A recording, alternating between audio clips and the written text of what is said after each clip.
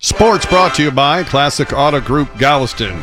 Today's Wild Pitch, WWE legend Ric Flair recently claimed in an interview that he has taken Halle Berry on a ride on Space Mountain.